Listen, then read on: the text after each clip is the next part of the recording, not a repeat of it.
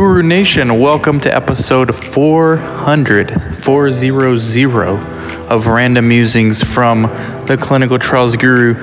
Can't even believe I got here, 400. It's actually, fun fact, 401, but we're counting it as 400 because I did two, I think, episode 367s or something like that by mistake. So this is episode 400 officially. Crazy. Thank you so much for helping me get to this point, for listening, for sharing, for reviewing, for commenting. Really means a lot to me. In this episode, we get into, I actually do someone's homework assignment for them. So, if you ever have questions or anything like that, I don't always do homework assignments for people because most of the time the questions are not that interesting.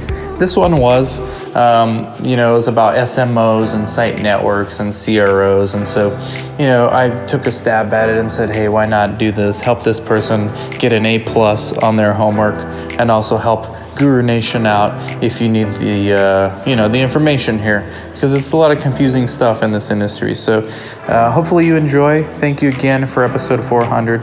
Check out the show notes for the CRA Academy, CRC Academy. If you want more studies for your site, you can join our site network. I actually talk about it in this podcast. It's $12.99 a month, $1,299 every month, month to month. All you sign is a month-to-month contract. We don't take any other profits ever.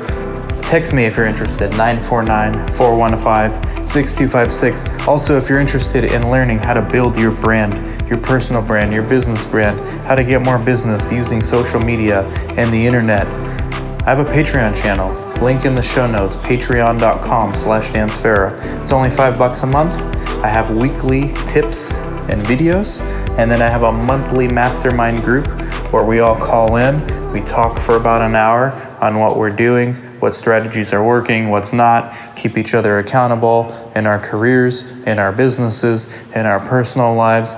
And it's, there's a lot of researchers there, but the topics are about business and growing your business and growing your opportunities. So anyways, I really appreciate it. Check it out. Text me anytime and enjoy the show. Guru Nation, welcome to episode 400, actually, of Random Musings from the Clinical Trials Guru.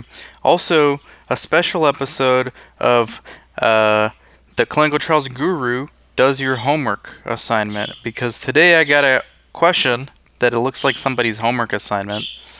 But I'll do those if you send me if it's interesting. I'll usually do a podcast on it because they're good questions. There's actually a lot of them here, so I'm going to go through it. Hopefully we learn something together about this. Hopefully this person gets an A+ on their homework. Maybe not. Maybe the teacher listens to the podcast and says you just basically put what Dan said in your assignment.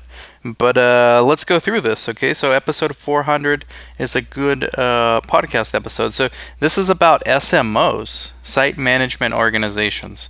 And it's also about CROs, and it's about the industry and the business models. So this looks like an interesting one. I actually haven't looked at the questions yet. So let's go through them right now. And the first thing is about the SMO, understanding the market map. So is there a typical way the SMO industry is defined? And let me just say, you've probably heard me say this before, but I'll say it again. SMOs used to be a very popular thing in the mid-90s and up until maybe the early 2000s. Right? SMOs fell out of favor somewhere around the middle 2000s. Maybe we can call it right around the Great Recession that we had in 2007. They fell out of favor. They fell out of favor from pharma and CRO because they focused too much on scale and on enrolling subjects and not enough on quality. And the FDA audited some of the biggest SMOs on some pivotal studies and found that it was just a nightmare as far as the quality of the data.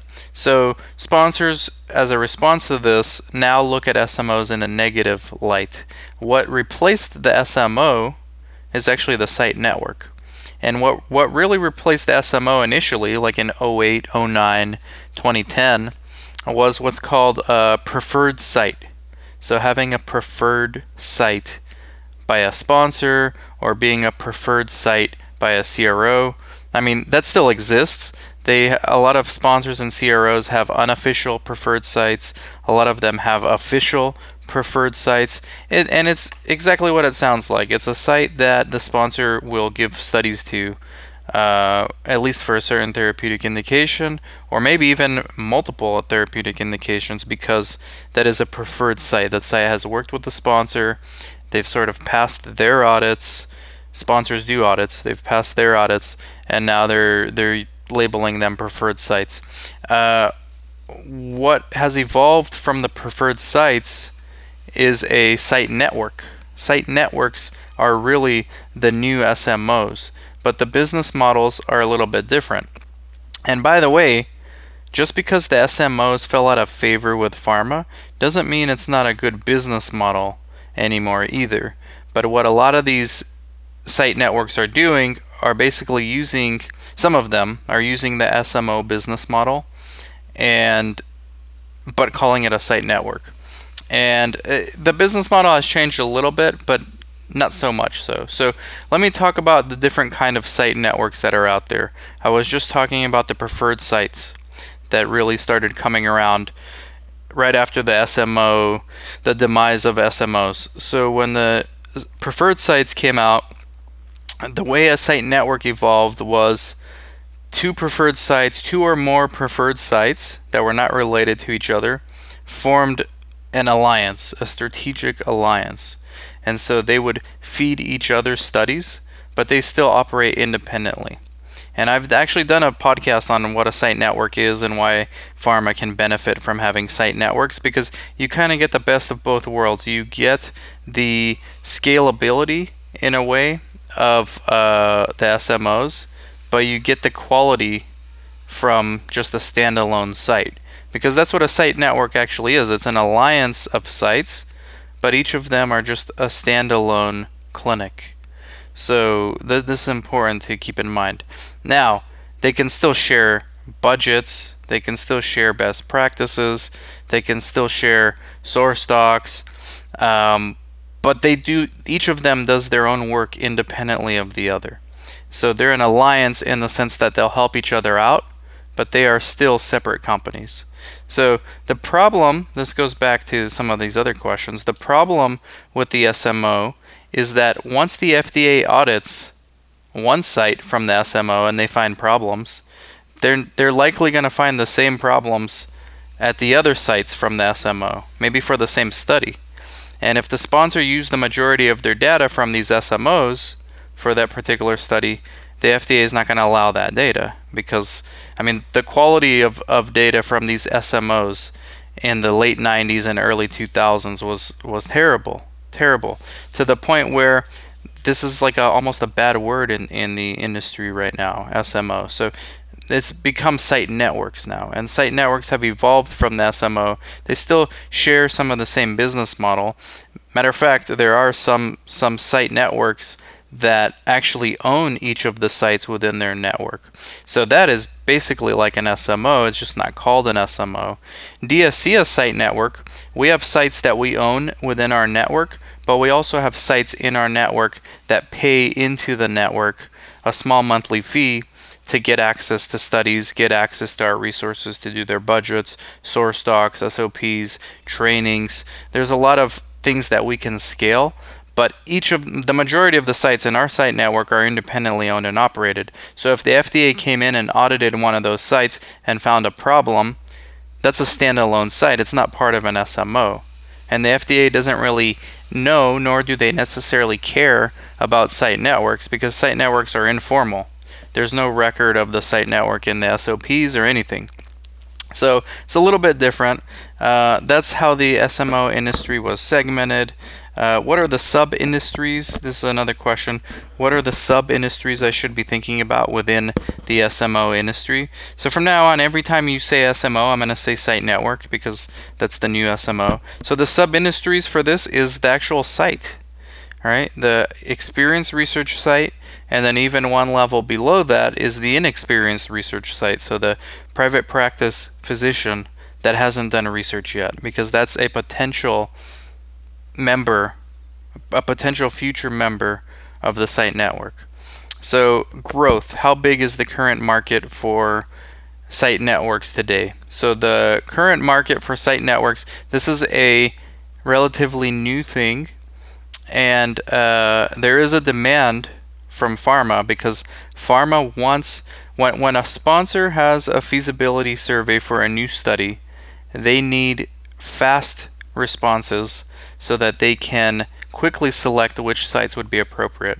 So there is a lot of value in having a site network, because that provides scalability to the sponsors. There's also value in the study startup phase. So because site networks often share the same budgets, they each negotiate their own budget and contract because they're separate companies. So that's one of the main differences between a site network and an SMO. In the SMO, they basically shared one contract. And so the SMO negotiated one budget with the pharma company, and that was the budget everyone would get. With the site network, we can share amongst ourselves what we're each getting, so we have the ability and knowledge of how to negotiate, but still each one is negotiating independently, because remember, they're independent entity in the site network. So the current market for the site network is growing, because the pharma wants to head in the direction of scalability, but they don't want that to come at the expense of quality, which the SMOs went crazy with. They've said, we don't really care about quality. We're going to find all these research naive physicians with good patient databases.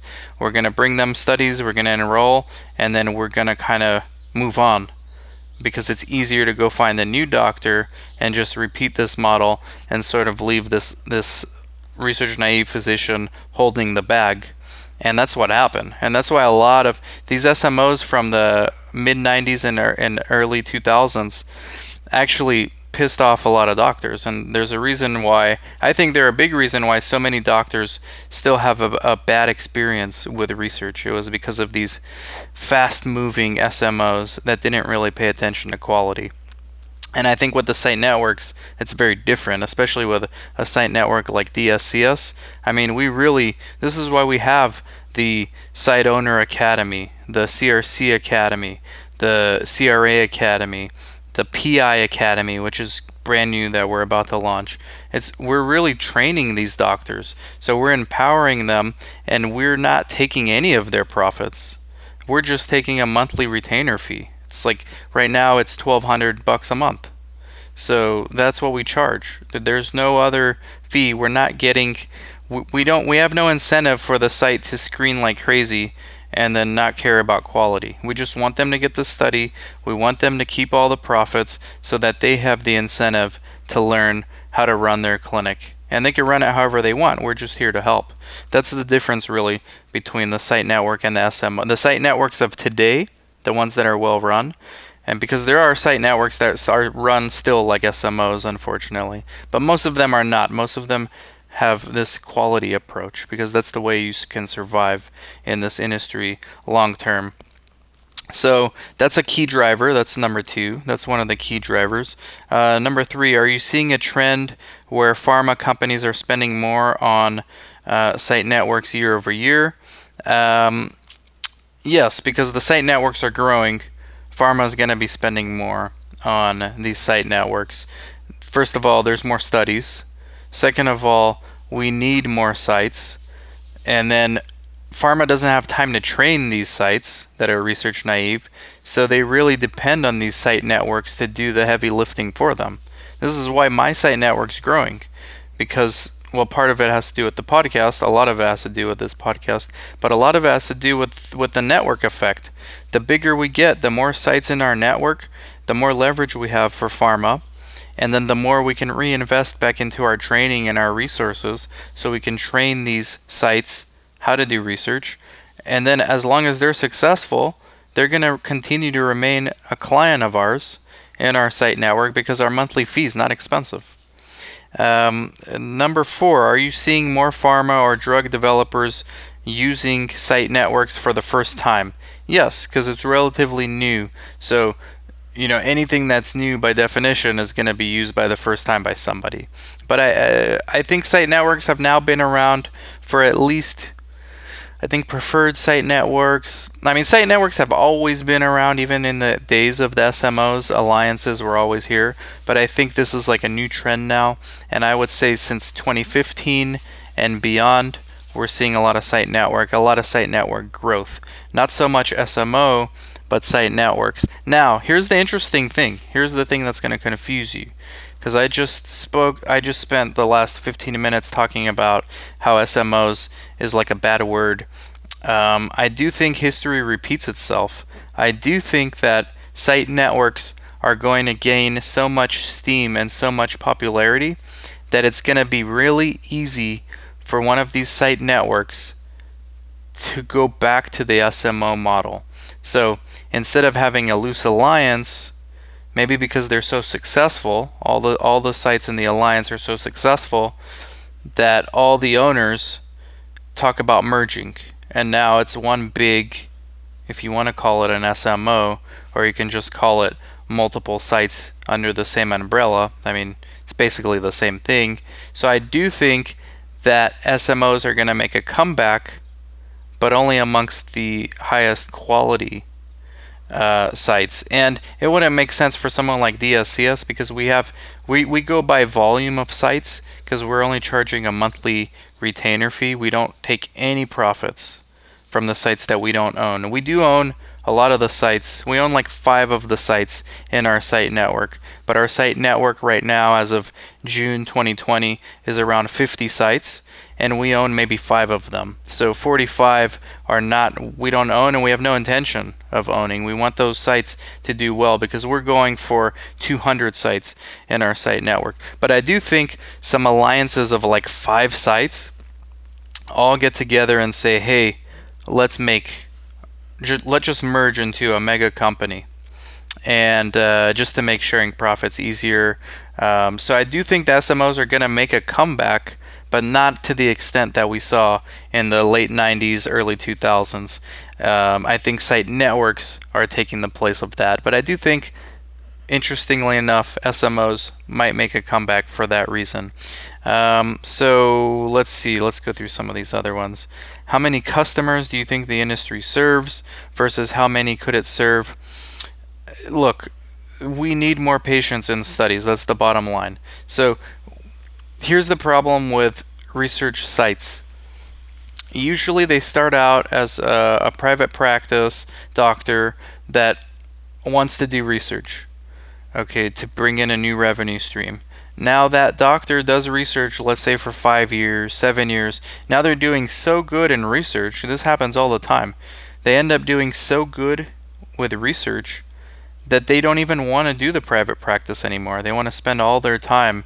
I mean, some of our most successful clients in our site networks did this. They started out private practice. Now they're full-time research.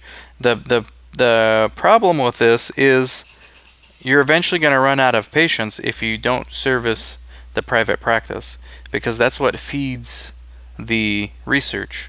So the more physicians that go this route, the more we're just going to need more research naive physicians to take their place. We need the research naive physicians because they have their own private practice and they're actually treating these patients, so this is where the patients are going to come from, and doctors are more likely to enroll their own patients in studies if it's their own study as opposed to referring them to someone else. It's just the way they are. Doctors pretty much are control freaks, and they want their patients, I mean, and they should, because that's their patients. They're in charge of their safety and well-being. So I understand that. So I do think that the white space is the research naive physicians, because we're constantly going to need more patients, and the only way to get more patients, because every year there's more studies, is getting new physicians who see their own patients doing research. How many? So some of these questions don't make sense, and I already answered them. How is the decision to use an SMO or a site network, and which site network to use with a drug developer? So it's a numbers game. They need sponsors care about two things really. They care about how quickly can you enroll patients, how quickly can you get started, and then the quality of your work. As long as your quality is no worse than mediocre, you're going to keep getting repeat business as long as you're enrolling patients and you can quickly start up. Now, if the quality of your data is horrible, they're not going to use you again. But as long as it's mediocre, it doesn't have to be great quality. Just average. But if you're enrolling patients, you're going to keep coming back. So that's the decision that the sponsors use. Also, like I said, scalability, having the ability to get 50, for example, a sponsor that works with our site network, if you want 50 feasibility surveys within a week for a study, you're going to get that. And getting 50 feasibility surveys one-on-one without a site network is going to be a slower process. Is there increased use of site networks by pharma companies? Yes. And what's driving that is what I just said, the need for more patients in studies. And what percentage of sites are in a site network? See, I think this is where the opportunity is. I think most sites, maybe 95%, are not part of a site network or an SMO. They're just standalone. And I do think there is an opportunity here. I also think one of the things we haven't talked about academic medical centers yet. One of the things I'm seeing with academic medical centers, because I'm also a consultant, so I monitor at an AMC, an academic medical center, and I also am a consultant, so I help different hospitals and AMCs set up their private off-site locations. I'm seeing a lot of the AMCs wanting to create their own smaller private, sometimes it's nonprofit, but private clinics, so that they can get some of the studies that they can't do because of their local IRBs at the AMC. They can do them in a private way with central IRBs. So I'm even seeing like this is sort of an alliance or a site network for AMCs. So that's an interesting thing, but I do think that this is an opportunity here for 95% of the sites out there. So what does the business relationship look like between a pharma company and a site network? Very simple. Pharma company creates the protocol. The investigators are hired to enroll patients and collect the data and pass an FDA audit if need be, or at least the sponsor audit. So that's the business relationship. The sites get paid not in grants. A lot of people who are new to research think that sites get paid in grants because that's what universities do. Sites get paid based on enrolling patients. So if you have a study and you're a site and you don't enroll patients, you're not earning revenue. So the sponsors pay based on enrollment, almost in real time. I mean, they're like 1 to 3 months behind, but they pay based on enrollment. And what are the SMO or what are the site network major costs to provide their service? It's overhead, okay? It's regulatory, it's training the staff, which is kind of time consuming, retaining the staff, finding new staff. It's really just salaries for the researchers, the PIs, the coordinators, the sub-Is, all that kind of stuff. It's mostly overhead and employee costs. Typical industry margins for a research site are usually 50% and up. Okay, usually the smaller the site, the higher the profit margin. So let's just say theoretically the smallest site can just be one person, and that's a principal investigator who also serves as the coordinator. That person's going to be running a roughly 100% profit margins, assuming that the physician's private practice is paying the rent and all the bills. Now, most of the time, you're going to be anywhere between 50 and 90 based on the overhead that you have. So the bigger the site gets, usually the closer to 50, sometimes even 40, 30 if it's not well managed, are the margins, profit margins, but that is the net profit, right? The gross profit margins after all expenses, so like the EBITDA. And these things are important when you're looking to acquire or sell a site. So now a little bit about the CRO, because the CRO is completely different from an SMO. A CRO has nothing to do with enrolling patients. A CRO has to do with selecting the sites and then monitoring the data, monitoring the activity of the data and solving problems. So they're like the middleman between the sponsor and the site. And again, there should not be confused with an SMO, because an SMO basically is just a bunch of sites, or a site network. It's just a bunch of sites. In that case, that's an alliance of sites.